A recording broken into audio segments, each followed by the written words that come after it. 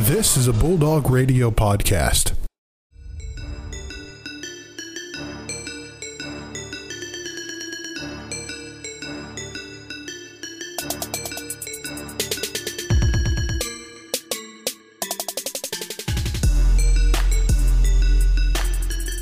What's happening, guys? Welcome back to the Shot Callers, episode 4. Brandon Worth here, joined this time by my friend Travis Hicks with no Joe Nagy today. Another curveball back-to-back. But Travis, how's it going, man?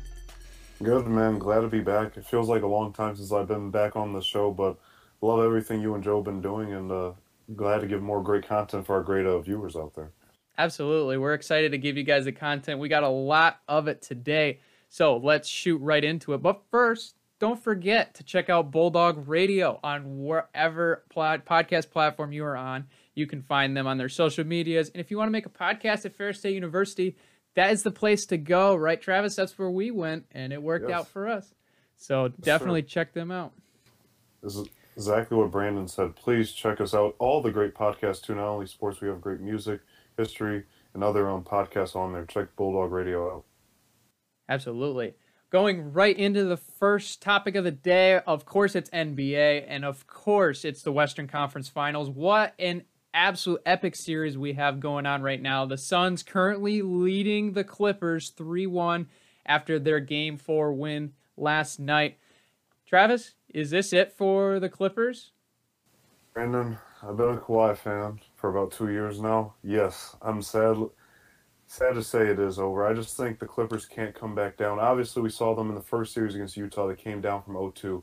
Then the next series against Denver, not against Denver, but the next series they came back down 0-2 again against, it was the Mavericks in Utah. So I think it's like crazy what they've been doing, but with Kawhi out, he's the one that kind of like fuels them.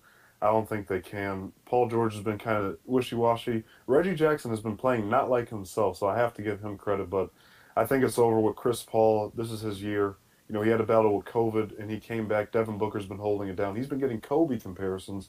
I just think the Suns got the better team, especially with DeAndre Ayton as well. I think the Clippers lose Game 5. Wow. Yeah, I think right now, like, Phoenix, I'll be honest, like, they were playing so well in the regular season. I honestly had a little bit of question if they were going to pull it in, and then especially at the beginning of the series with Chris Paul out with COVID protocol.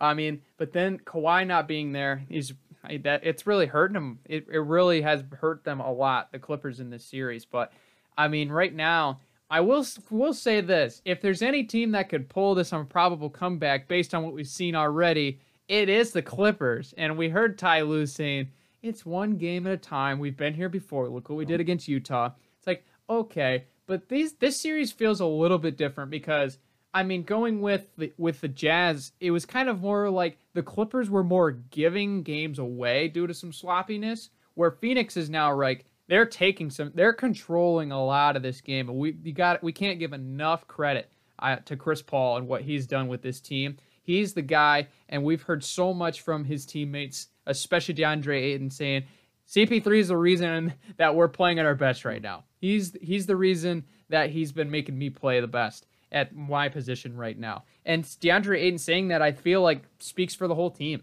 They've really been great of controlling the tempo. They've scored so well in the paint, and they've given the Clippers, they pretty much have to adapt or go home. And right now they're not being as consistent, and Phoenix is winning that battle right now. I can see the Clippers having a little bit of a last gasp, but I think this will probably end in 6 with Phoenix going to the NBA Finals. I gotta agree, Brandon. You make all points verbatim. I agree with you. I just think with no Kawhi, they can't come back in this series. You need Kawhi. He kind of fuels the team. He's been the best player. Before the playoffs started, I had the Nets and Clippers. Obviously, the Nets are done. The Clippers are on the brink of being done. I just really believe if Kawhi was there, I would give him a great chance to come back for 3-1. But just Paul George, I don't believe is enough. I think Devin Booker is better than Paul George. And Reggie Jackson, as good as he's been playing, there's not much comparison you can try to do with him and Chris Paul. So I just think the Suns, this is their time. And Chris Paul, to me, if he wins it this year, he breaks into the top 5 for all-time point guards. That's a hot take, but I think that is factual because this is a man who has gone to team after team and made them better. OKC had a 2% chance to make the playoffs last year. got them to the playoffs. Rockets 15 plus wins in the first year, and now the Suns hadn't made the playoffs since 2010, and now they're on going brink of going to their first NBA Finals since '93, where they lost to Chicago Bulls Michael Jordan. So I just think there's a lot of cool things. And one thing I also want to say about this conference finals, there's so much parity. There's no Steph, there's no Bron, there's no KD this year in the finals, so we don't really know who's going to win. In either team who wins, it will be the first championship by either of the four since 1977. And that was like 20 something years before our existence. So I just think it's very cool for us fans to see this parity. Also, what Trae Young and them are doing. I know we're going to get into that, but it's exciting, and I'm very happy for Devin Booker and the Suns. I believe they'll win Game 5. Yeah, I mean, Devin Booker, too, like we've given Chris Paul credit. Devin Booker also deserves some credit, averaging 25 in this series. He's been nothing but spectacular as well. And, I mean, the one thing that I was wondering going into this series is how the Suns would adapt to the Clippers being a much more, because if you kind of compare these two teams, the Suns are a fantastic, efficient offensive team, and they are a great defensive team. But, I mean, when you have Kawhi on the floor, the Clippers defense absolutely skyrockets. And that was something that I was going to wonder, but we've really seen the Suns really lock it down. I mean, they've kept LA under 100 points in 2 out of the 3 games, and that's really been huge so far in this series. And it's really making this series change a little bit more because, I mean, the last couple, we haven't seen shootouts. We're not seeing some of the other games that we saw earlier. We're not seeing some of the big time scoring 130 to 140 type games. We're seeing double digits on both sides of the scoreboard, which is something we're not used to. I mean, going back to what we were talking about with the Lakers and the Cavs, it was like the Lakers, the Cavs, the Warriors, all those teams you were just mentioning. I mean, we're looking for TV ratings all over the board, nothing but buckets. And this season has really produced playoff teams that are showing defense first. And I think that's really interesting. And I was kind of speaking of defense now, going over into the next side, the Hawks and the Bucks right now. I'll be honest, I'll admit, I'm surprised the Hawks are still here. I really am. But they're showing me some things, man, Travis. They are showing me that they can compete. But there is one thing that the defense of the Bucks is really what showed out in Game 2.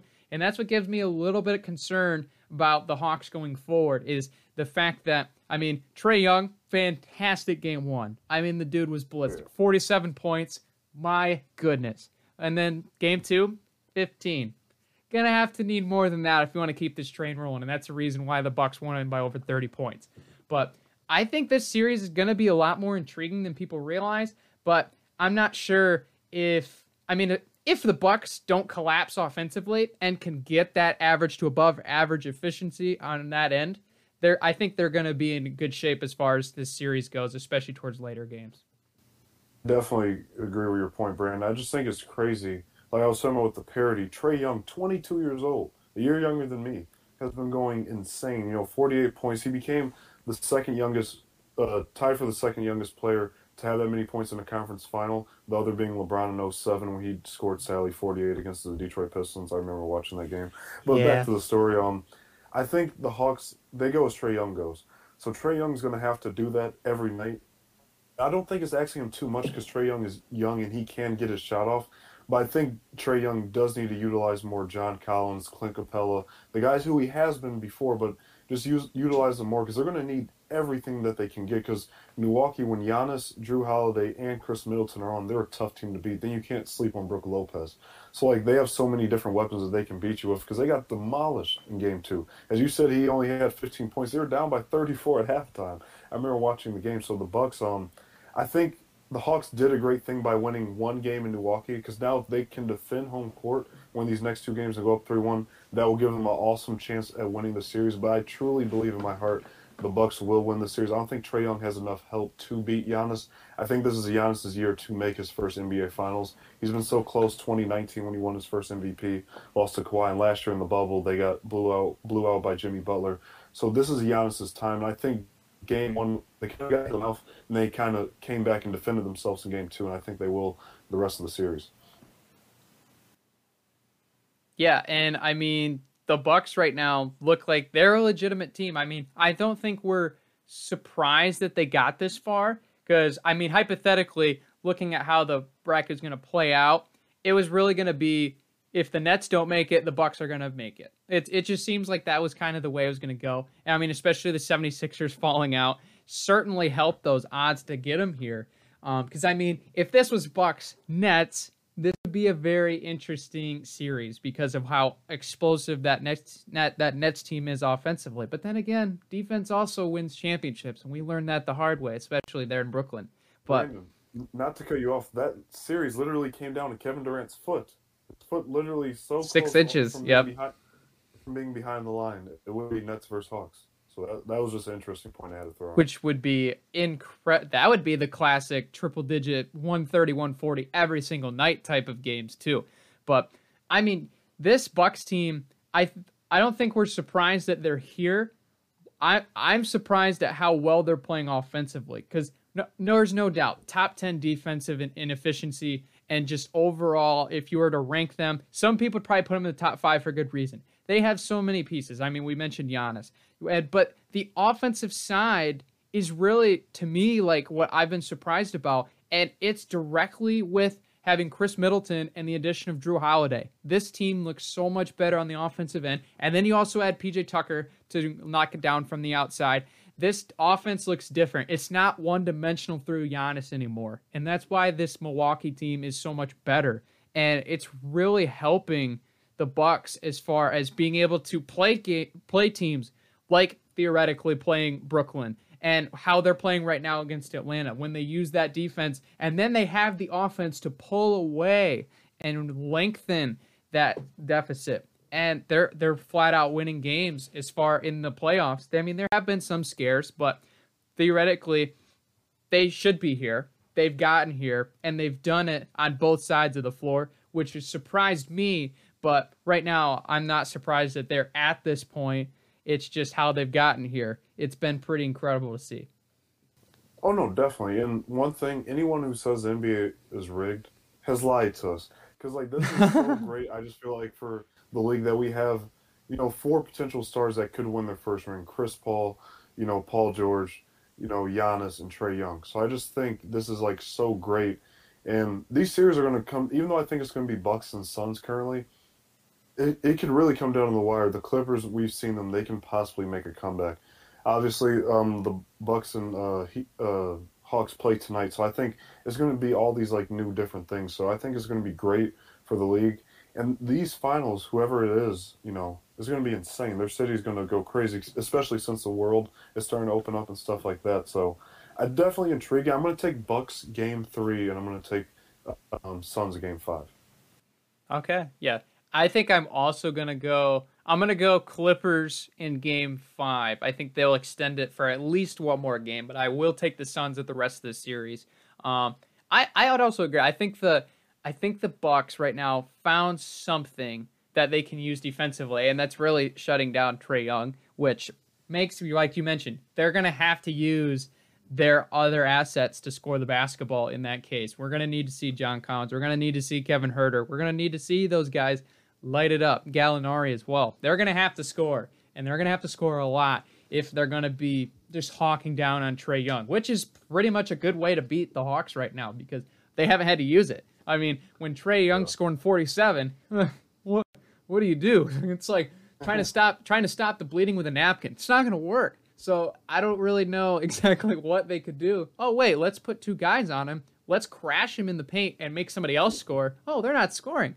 That's how you beat the Hawks right now. But I will say this, one thing you were just mentioning about the fact that this is not necessarily as star-loaded of finals as we've seen in years past. As much as I love to watch the Warriors and Cavs just take blow for blow in dynasty building the last 4 years in the finals, I really enjoy now knowing that, hey, we're going to have a new champion and a new finals matchup this year. That's going to be pretty cool. I'm not going to lie. No Lakers, no Heat. We're going to have a brand new clean slate in the finals, and it's going to be really fun. And that's what I really love about NBA basketball. And what a story it would be for Nate McMillan coming into this Atlanta franchise after being less than 500 at the early part of the season and bringing them to the NBA finals and possibly an NBA championship. Boy, that's a Cinderella story waiting to happen, man.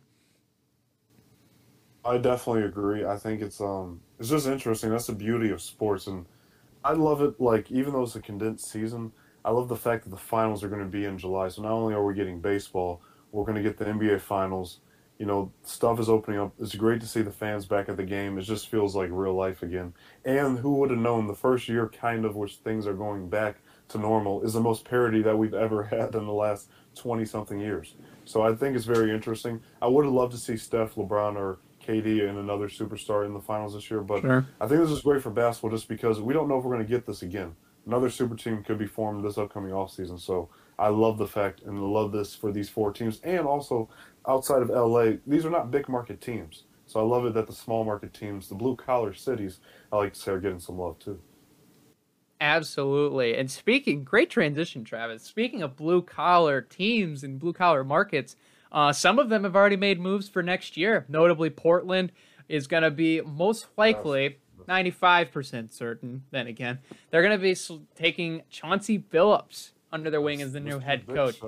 So I'm excited for that. I think he's going to be a great fit taking on that team with McCollum, Lillard, that backcourt. I think he's going to do some great stuff. Rick Carlisle going to the Pacers, if I remember correctly, and it sounds like Jason Kidd to the Mavs is going to happen. So very interesting choices as far as these new coaching hires. Travis, which one of these do you think is going to be the most influential so far? And great question. Great question. I got to go with my man, Mr. Big Shot. Nobody. I love Chauncey Billups. I think he's tremendous. He's done a great job as assistant coach. He's obviously been a great analyst on ESPN. I think this is what Damian Lillard needs. Damian Lillard's been kind of a blue-collar guy himself his entire career, kind of underrated. And Chauncey knows the feeling of that. Chauncey's a finals MVP that might not even make the Hall of Fame. So I think this is perfect for him. Now, I think what Chauncey needs to do is add a few more pieces around Dame. If Dame's going to stay long-term, they're going to need to get second, third, and fourth guys.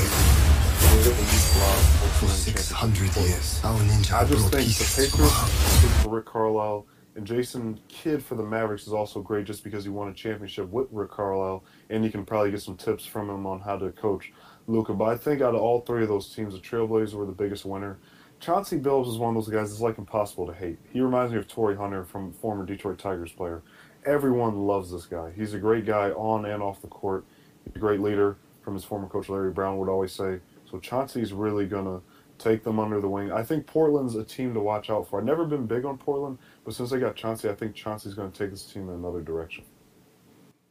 Yeah, that's honestly my pick too. I think that overall, just the splash factor, that franchise with that big of a name stepping in, and of course, as Pistons fans, we love Mr. Big Shot. So I think that's absolutely a great one. I will say that the other two, like Jason Kidd to the Mavericks, kind of seems interesting.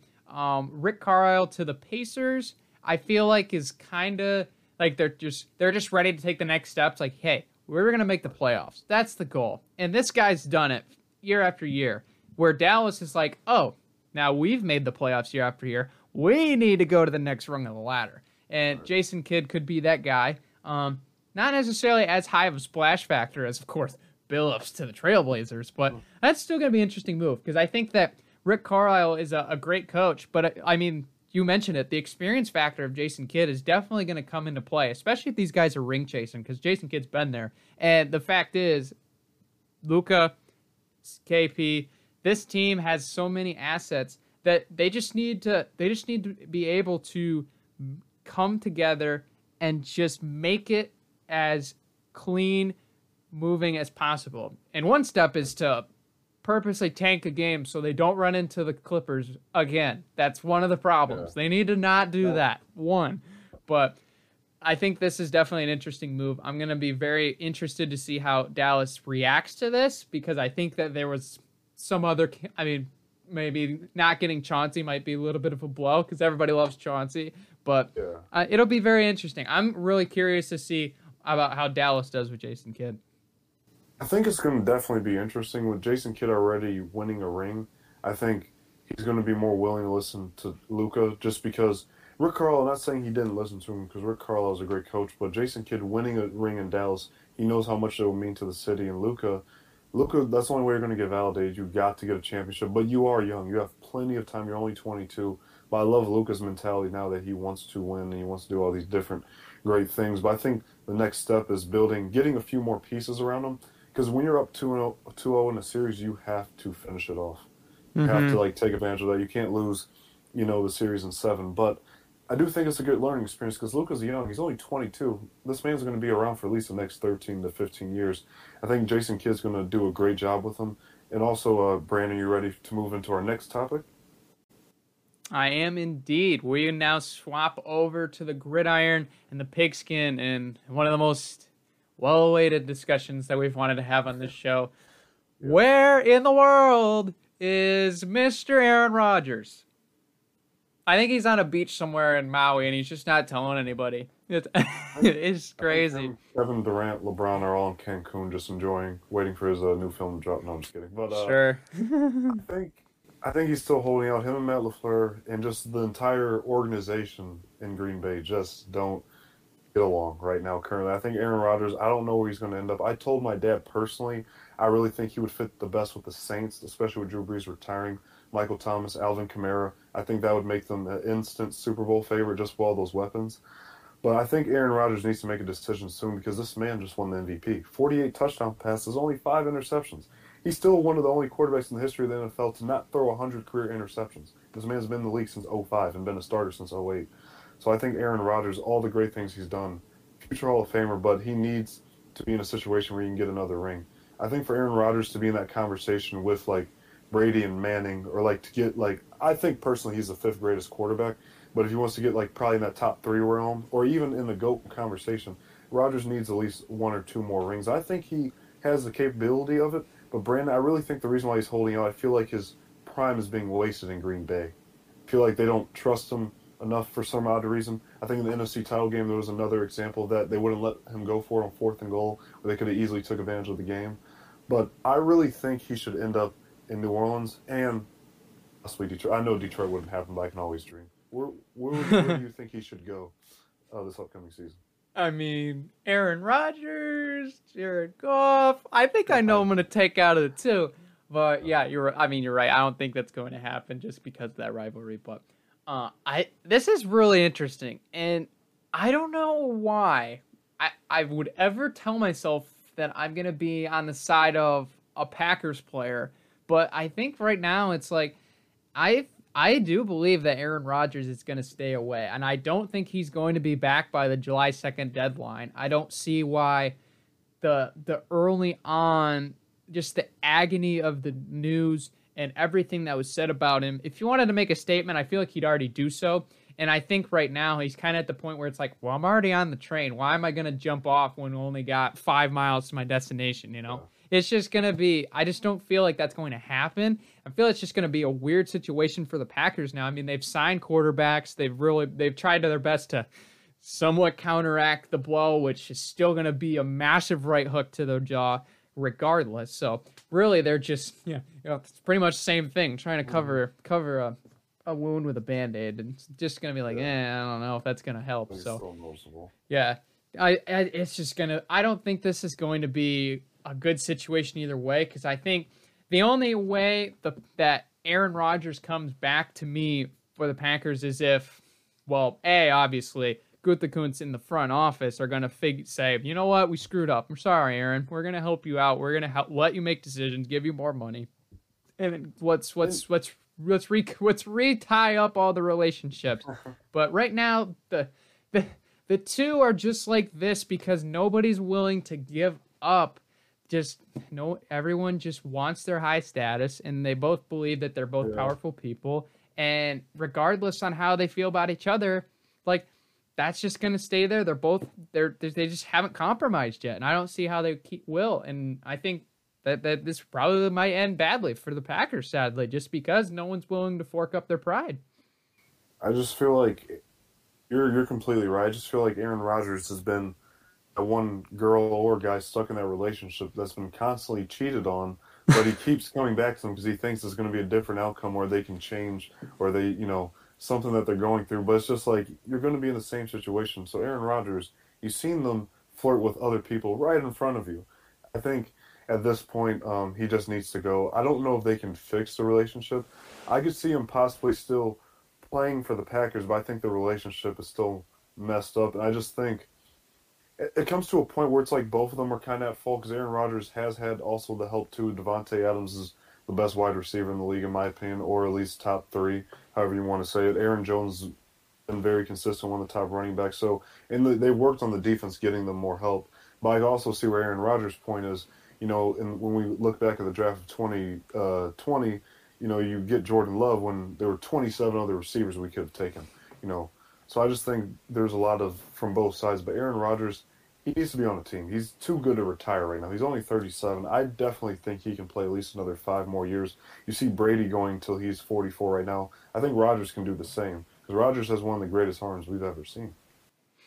Mm-hmm. And I was firmly on the train of, you know what, San Fran's a great place for him. And then when they ended up drafting Trey Lance, I mean, hey, that still is a possibility. And they were in the trade talk. I know the Rams were also one in there, but of course, our hometown Lions with our relationship made that happen pretty quickly for Jared Goff. So, hey, I'll take the picks. Just saying.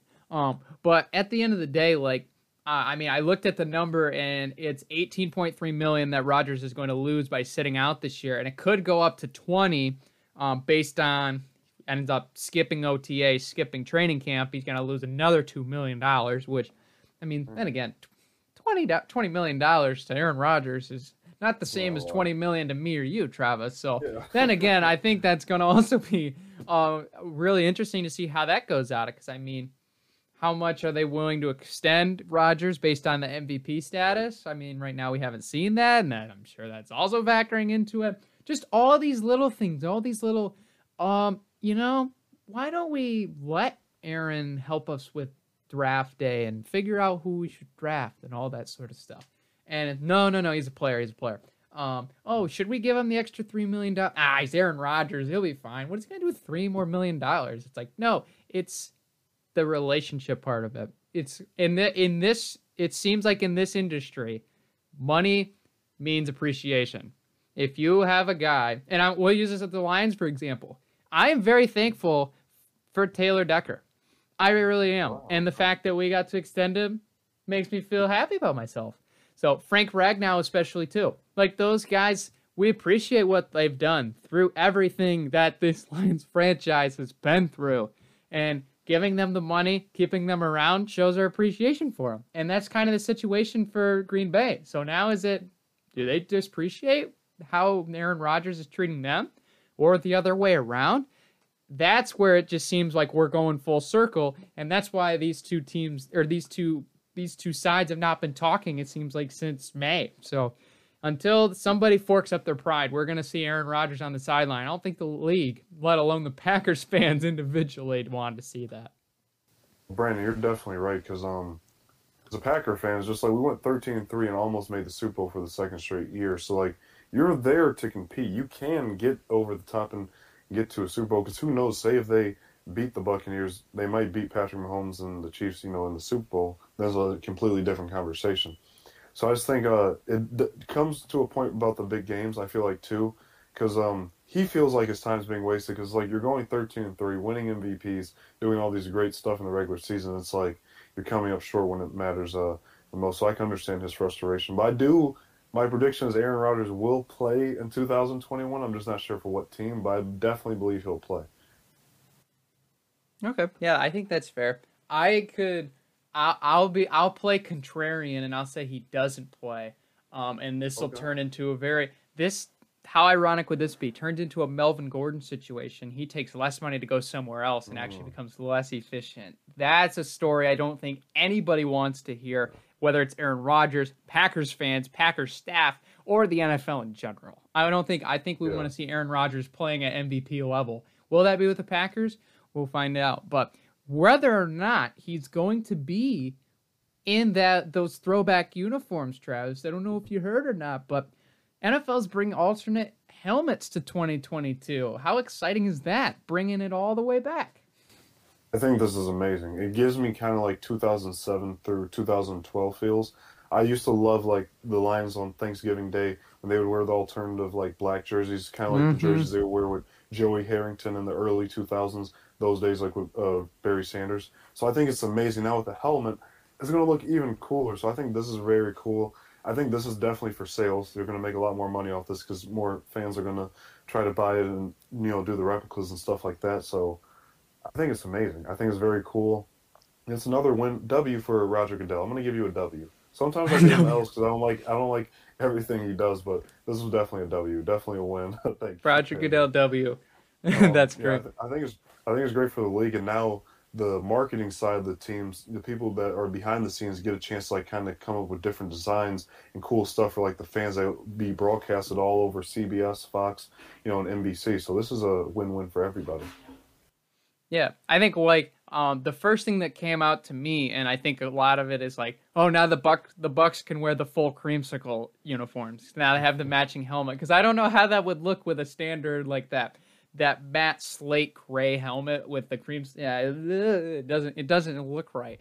So now that teams get to, and even the Eagles too, going back to like those Kelly Green throwbacks, now they can add the helmet to it. I think it just makes everything better as far as throwback uniforms go. Now, it's probably going to look a little different because now you're going to see teams and like there will be some teams that'll use throwbacks the full length and maybe they shouldn't. But now this gives a free reign of, there's uniforms where it's like, oh, well, this is a great uniform, like we could say the Kelly Green for the Eagles as an example, but it doesn't look right without the helmet with it. Now we have the helmet with it. It's like, oh, now we can actually do it because it actually looks decent. So that's what I'm looking forward to see what of those uniforms were held back by that rule and now are going to be on full display this upcoming year. And I believe it's also by 2023 they're going to be looking to even have like full-fledged alternate uniforms are pretty much going to be a go. That teams don't have a limit and they can have as many. And just how that's going to progress, because I think that the uniforms have definitely taken like a really high, they've taken a really high step over this last decade, just with how much everything now is more marketable. Shoes, uniforms, like all the different design wear for all these different teams have just skyrocketed. Marketing for all the sports has just blown straight up. And just the fact that it's continuing to do that, it's just making the game more exciting, and everybody's really excited to get their uniforms, get everything that they really appreciate about their team and their sport, and now it's on full display with the helmets. I think it's going to be pretty cool. Oh, Brandon, everything. I was kind of just going to jump in and say like literally the exact same thing. I think this is amazing. Like I said, I think it's a W. Roger Goodell, keep getting more of those because I'll start liking you more. But yeah, I think this is tremendous. It's just going to be interesting. It's like something to look forward to for the upcoming season. We already have the extra game, making a 17-game schedule now. Now we have this to look forward to. And I definitely think this is not it. I think they're going to do more similar things like this, like how the designing of the helmets. I see them doing something different with the jerseys, like for certain days and stuff like that. So I think this is the beginning of something that could be potentially a masterpiece, like with just different ideas being brought to the table, then utilizing them at the same time. So it's definitely going to be a great. Mm-hmm. Roger Goodell gets a W from me if the Lions get midnight black instead of the heather charcoal sweatpants type color for the color rush. If he gets midnight black, I'll throw up the W on the show. But those grays are okay. I want midnight blacks back. Just the fact that you said that, the aura is now in my brain and I can't get it out. I want the midnight black uniforms back. I still put them on Madden every time I play with them. So. I mean, it's just a classic, man. I just really wish that they'd still be here. It's unfortunate. Man. Those are dope, though. I know exactly what you're talking about. Yeah, I love those. I don't know why they got rid of them. It's kind of upsetting, especially like Detroit sports in general. Just we need more pizzazz. Everything's just kind of still old fashioned, which is cool that we're reigning the history. Like the Tigers don't have an alternate jersey. Like it's just kind of home or away. Grays or whites. It's really, that's it. Sure. Where other teams got BP, like different other kind of alternates. But anyway, we'll just have to save that for another show. But finally into the last part of the NFL talk for today, comeback teams. I know there's a couple in my mind, Travis. I'll throw out one right out of the gate that I think is going to have a bounce back year. Not necessarily like, am I going to say, yeah, they're Super Bowl bound? Because it definitely won't happen with the luck they have. But I think Dallas is one of those teams. I mean, just not having Dak Prescott, not having Zeke at his full bloom level, and like just not having everybody on the field together, it just didn't seem right. And Andy Dalton, as much as we love the Red Rifle, is not the same as Dak Prescott. Not even close. It's not. It's here. It's nowhere. There's nowhere. It's just a situation where that team is better than they are when we saw last year. They're better. And we just did not get a chance to get everybody on the field together just with the Dak Prescott injury. And I mean, they were doing great in that game where he got injured and then just plummeted. It was just really sad to see because Dallas was better than that on paper. They can show it this next year as long as they keep everybody healthy. Not saying they're going Super Bowl bound. No, not saying that at all. Because with their luck, they're going to run out before the playoffs and get beaten in the wild card by the Philadelphia Eagles like it happens every single year. But they're definitely a team. They don't deserve to be near the bottom of the NFC East. They should be at the top. And I think having Dak and everybody back to full strength makes them a true comeback contender as far as an NFC team.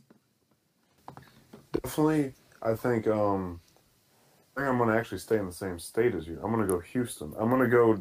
I think with everything Deshaun Watson has gone with, obviously this offseason, them not making the playoffs, being competitive, he's been quiet for a while. I think, in a way, he's going to use this as fuel to compete and get the Texans back to where they were and possibly better.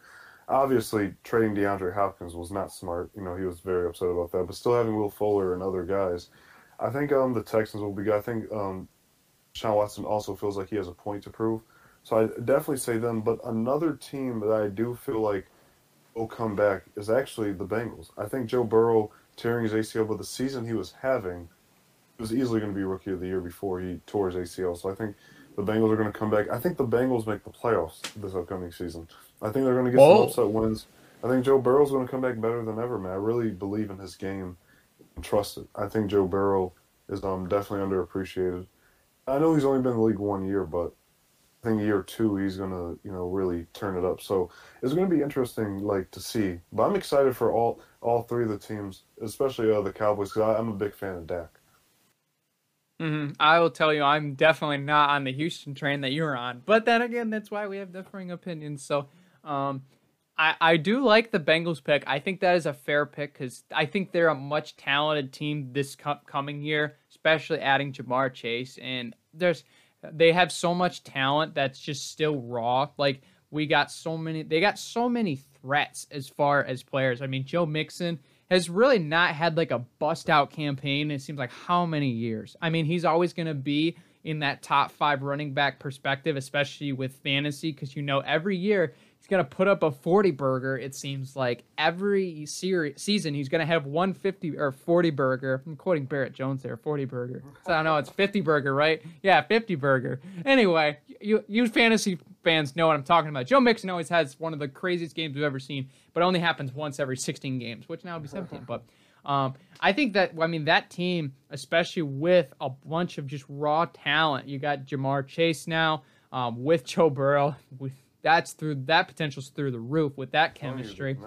It's crazy. And then you got Tyler Boyd, and you got can't remember his name off the top of my head, but they have a complete threat. I mean, AJ Green is now gone, but then again, it's almost better for them because now they fit him with Jamar Chase. I think a lot of fans will take Jamar Chase over AJ Green.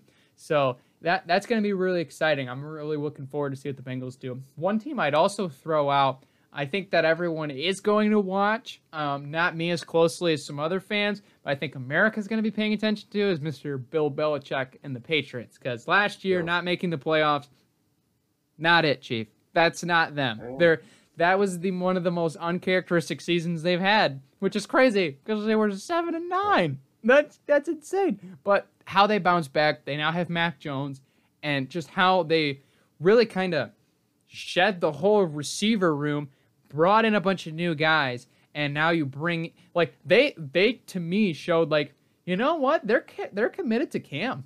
They got him his favorite targets over the years, especially in Carolina, was Greg Olsen in the tight end room. That he loves his tight ends, and now he's got 2 of the league's best with him, with Hunter Henry and Jonnu Smith.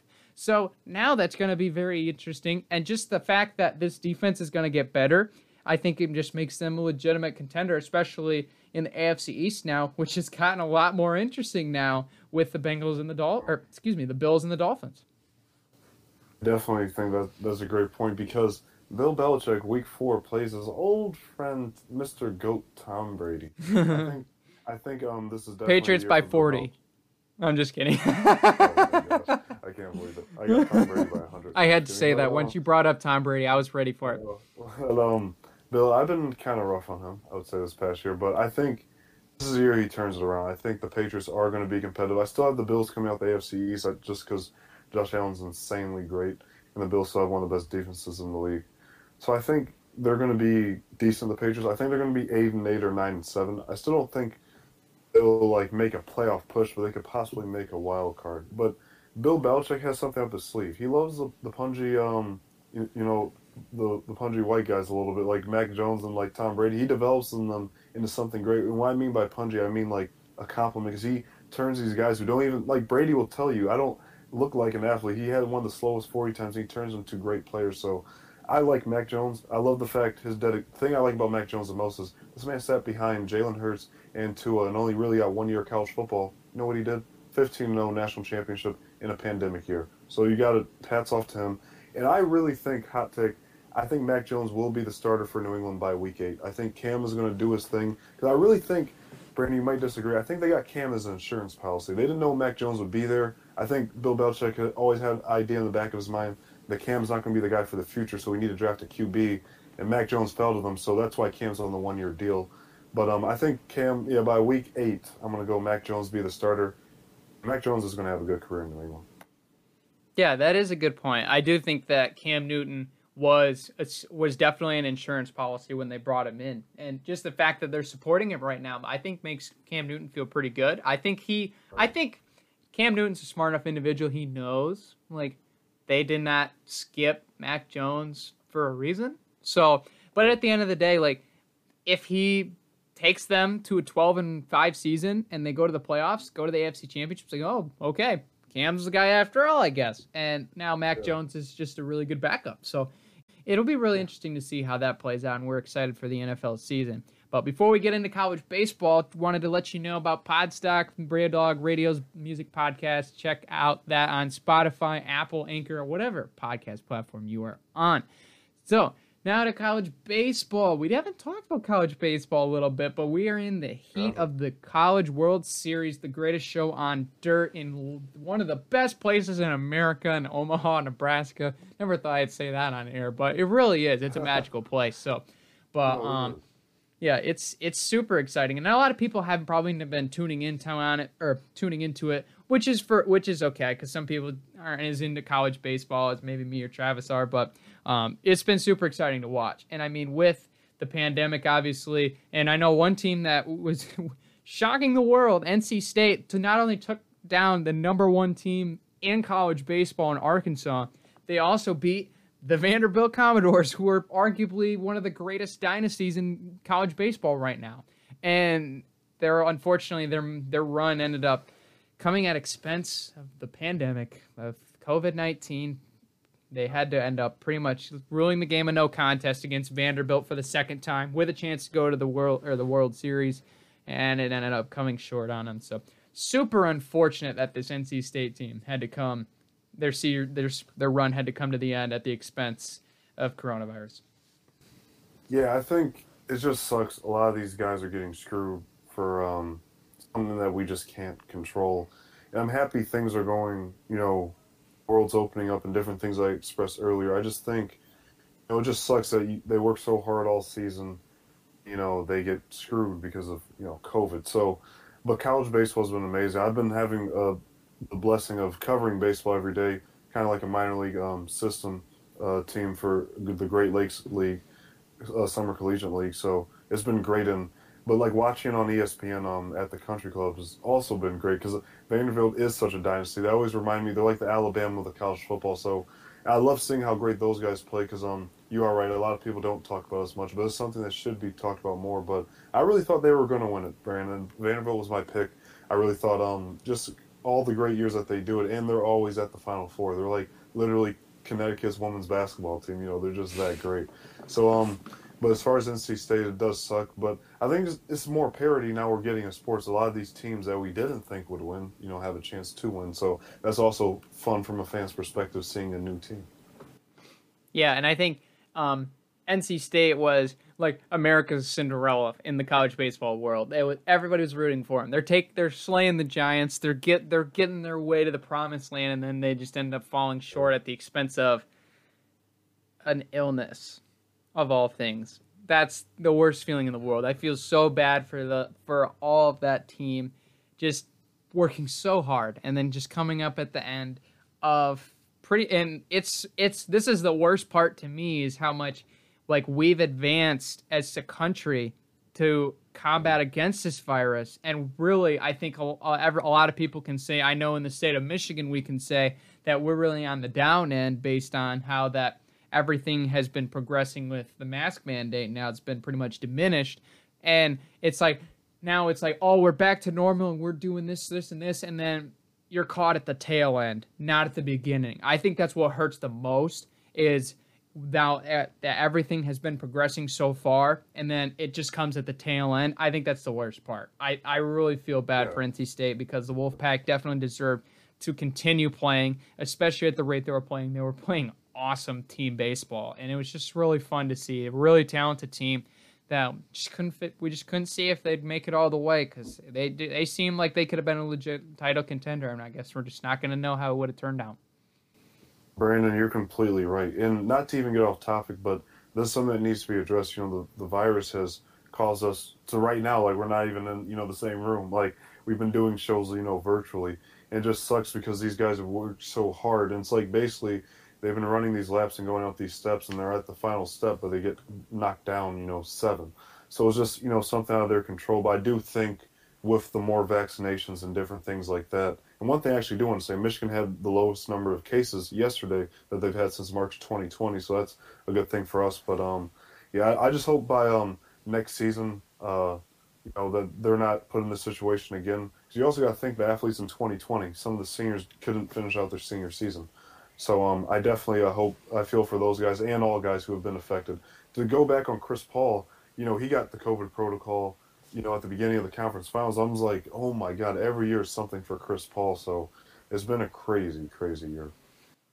Yeah, and it's just hard to, like you said earlier, it's just really hard to have something knock you out that you can't control. And that's really the hardest part. And I mean, obviously there's people that would, of course, argue you can control it. You can stay away from people. You can always social distance. But there's a lot of times where, I mean, it's just as simple as maybe you took your mask off when you're in the grocery store and you thought you're by yourself and there was somebody nearby, and that's just how it works. But it's just a tough situation. I feel bad for NC State. But on the other side of the bracket, Mississippi State advancing to the College World Series on a much different note than Vanderbilt did, on a walk-off against Texas. Really awesome game to watch. I mean, Will Bednar was awesome in his debut on the mound.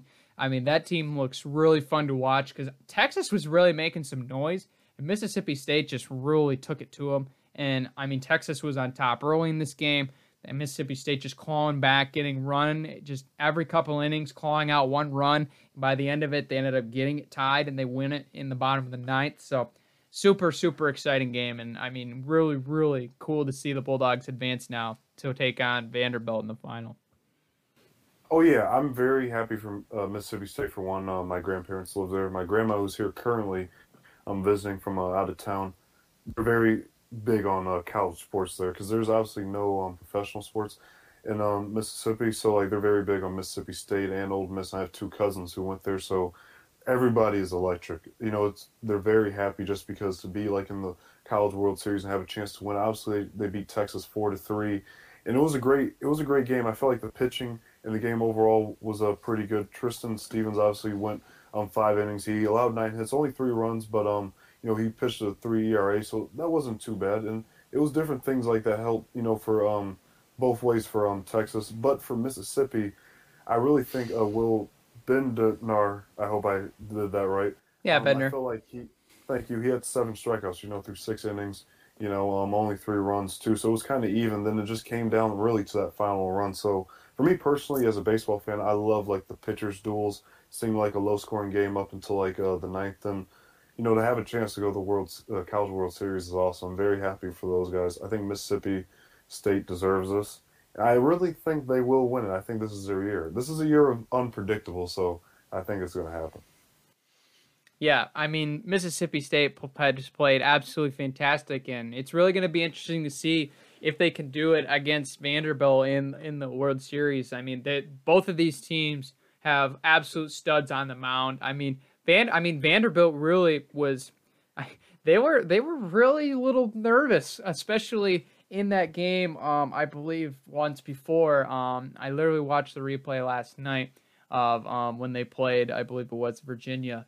And it had to come down. Or no, excuse me, Stanford. Stanford, that's what it was. I got too far back. Yes, when they played Stanford, and Stanford was 1 out away. They were 1 out away from knocking out Vanderbilt. They were up, I believe, 5-4. They were up 1 run. And Vanderbilt they got a walk. They ended up getting an infield single with an error that advanced the runner, and then they got a base hit. And it was all tied up, and then a wild pitch ends it. So just the fact that Vanderbilt is still here and the whole NC State thing too. Just the fact that they're still here, but at the end of the day, it's like, yeah, this team got here a little bit with some luck. I mean, not like Notre Dame-esque luck, but pretty good luck. But I'm still not saying like, oh yeah, this team's not. There's still a really freaking good baseball team. Like, Kumar Rocker is absolutely fantastic. I hope he ends up in a Tigers uniform next year. I will be crossing my fingers because he would be absolutely phenomenal. But at the end of the day, I think Vanderbilt has a lot of the tools to get there again. I mean, obviously, they're in their second straight College World Series, and this is not unfamiliar territory. They did this back in 14-15, but 15 ended up on the other side of the spectrum where they lost to Virginia after winning in 14. So I think this is going to be really interesting to see. I mean, there's so many great players. I mean, Jack Leitler as well. He's been great. And this Commodore team is really one of the reasons why I'm going to be picking them to repeat, just because I think that the story setup makes it like this is Mississippi State's year, but I think this Vanderbilt team just has too much talent, and they just figure out how to be the best team and take the series. And I'm going to pick them to win, despite how good Landon Sims has been for Mississippi State, how good Bednar's been for Mississippi State on the mound. Vanderbilt knows how to offensively make it happen, and they just know how to claw it out, and that's why they're one of the best teams in the country, and they have been for countless years. That is a great point, Brandon. I got to go with Mississippi State, so I kind of like this friendly bet, you know. Yeah, that works. I think both teams, it can go either way. Both teams are great. Obviously, Vanderbilt, as you acknowledge, is extraordinarily great. And Mississippi State's kind of on a Cinderella run currently, so I really think that it can go either way. I'm going to go with Mississippi State. I think each game is going to be close. And honestly, a prediction for me, I think each game is going to come down to 1 or 2 runs. And I don't think no game is going to be more than 5 runs because the pitching is just that great on both sides of the ball. So it's going to be interesting, and I expect definitely a full capacity for this. I think it's going to be electric. Yeah, it's going to be super fun. It's the greatest show on dirt for a reason. We're all super excited to see this. I know I certainly am. But going into our last topic of the show, of course, we got Call Your Shot, our debate series, and today is no doozy. We were just talking about baseball. I don't know if it's going to be your pick, Travis. We'll find out. But we're debating what sport has the best fans. Travis, the floor is yours, my friend. Basketball is my favorite sport, Brandon, as you know. Sure. But I have been very disappointed in some of the fans, obviously, that had the incident with Kyrie and Russell Westbrook. So I'm not going to go with basketball. But the fans, sport that has the best fans, Brandon, is the NFL. There's nothing like the NFL fans. Like, when it comes to football, they show out, they show love. Like the Cheeseheads in Green Bay, obviously the Detroiters here, New England and Massachusetts, they're fans for the Patriots. Just all across the board, and it's just very, very fun. So I got to go with the NFL because every time I look at the Super Bowl, it feels like a national holiday. So I got to go with the NFL and football. That is a great pick. I think that the NFL definitely, I mean, I've been to a couple Lions games at Ford Field, and it is electric, and it's just a really exciting time, especially it's crazy that, like, us as, like, Detroit fans, like, we've gone to games and had an absolute fantastic time, and, I mean, Tigers coming off of 40-win season, a couple wins. Like, we shouldn't be as excited at these games, theoretically, based on the record next to the team's name in the standings columns. But at the end of the day, like, you can go to an NFL game, and it's literally the 0-16 Browns, and you can have the time of your life because of the fans. So I think that's a great pick. I'm going to throw a curveball with my selection, and I think there's method to the madness of my selection, but I think hockey's great. Basketball is phenomenal. Baseball is just a glorious sport. I'm going to take soccer as the best fan sport, and there's a reason why.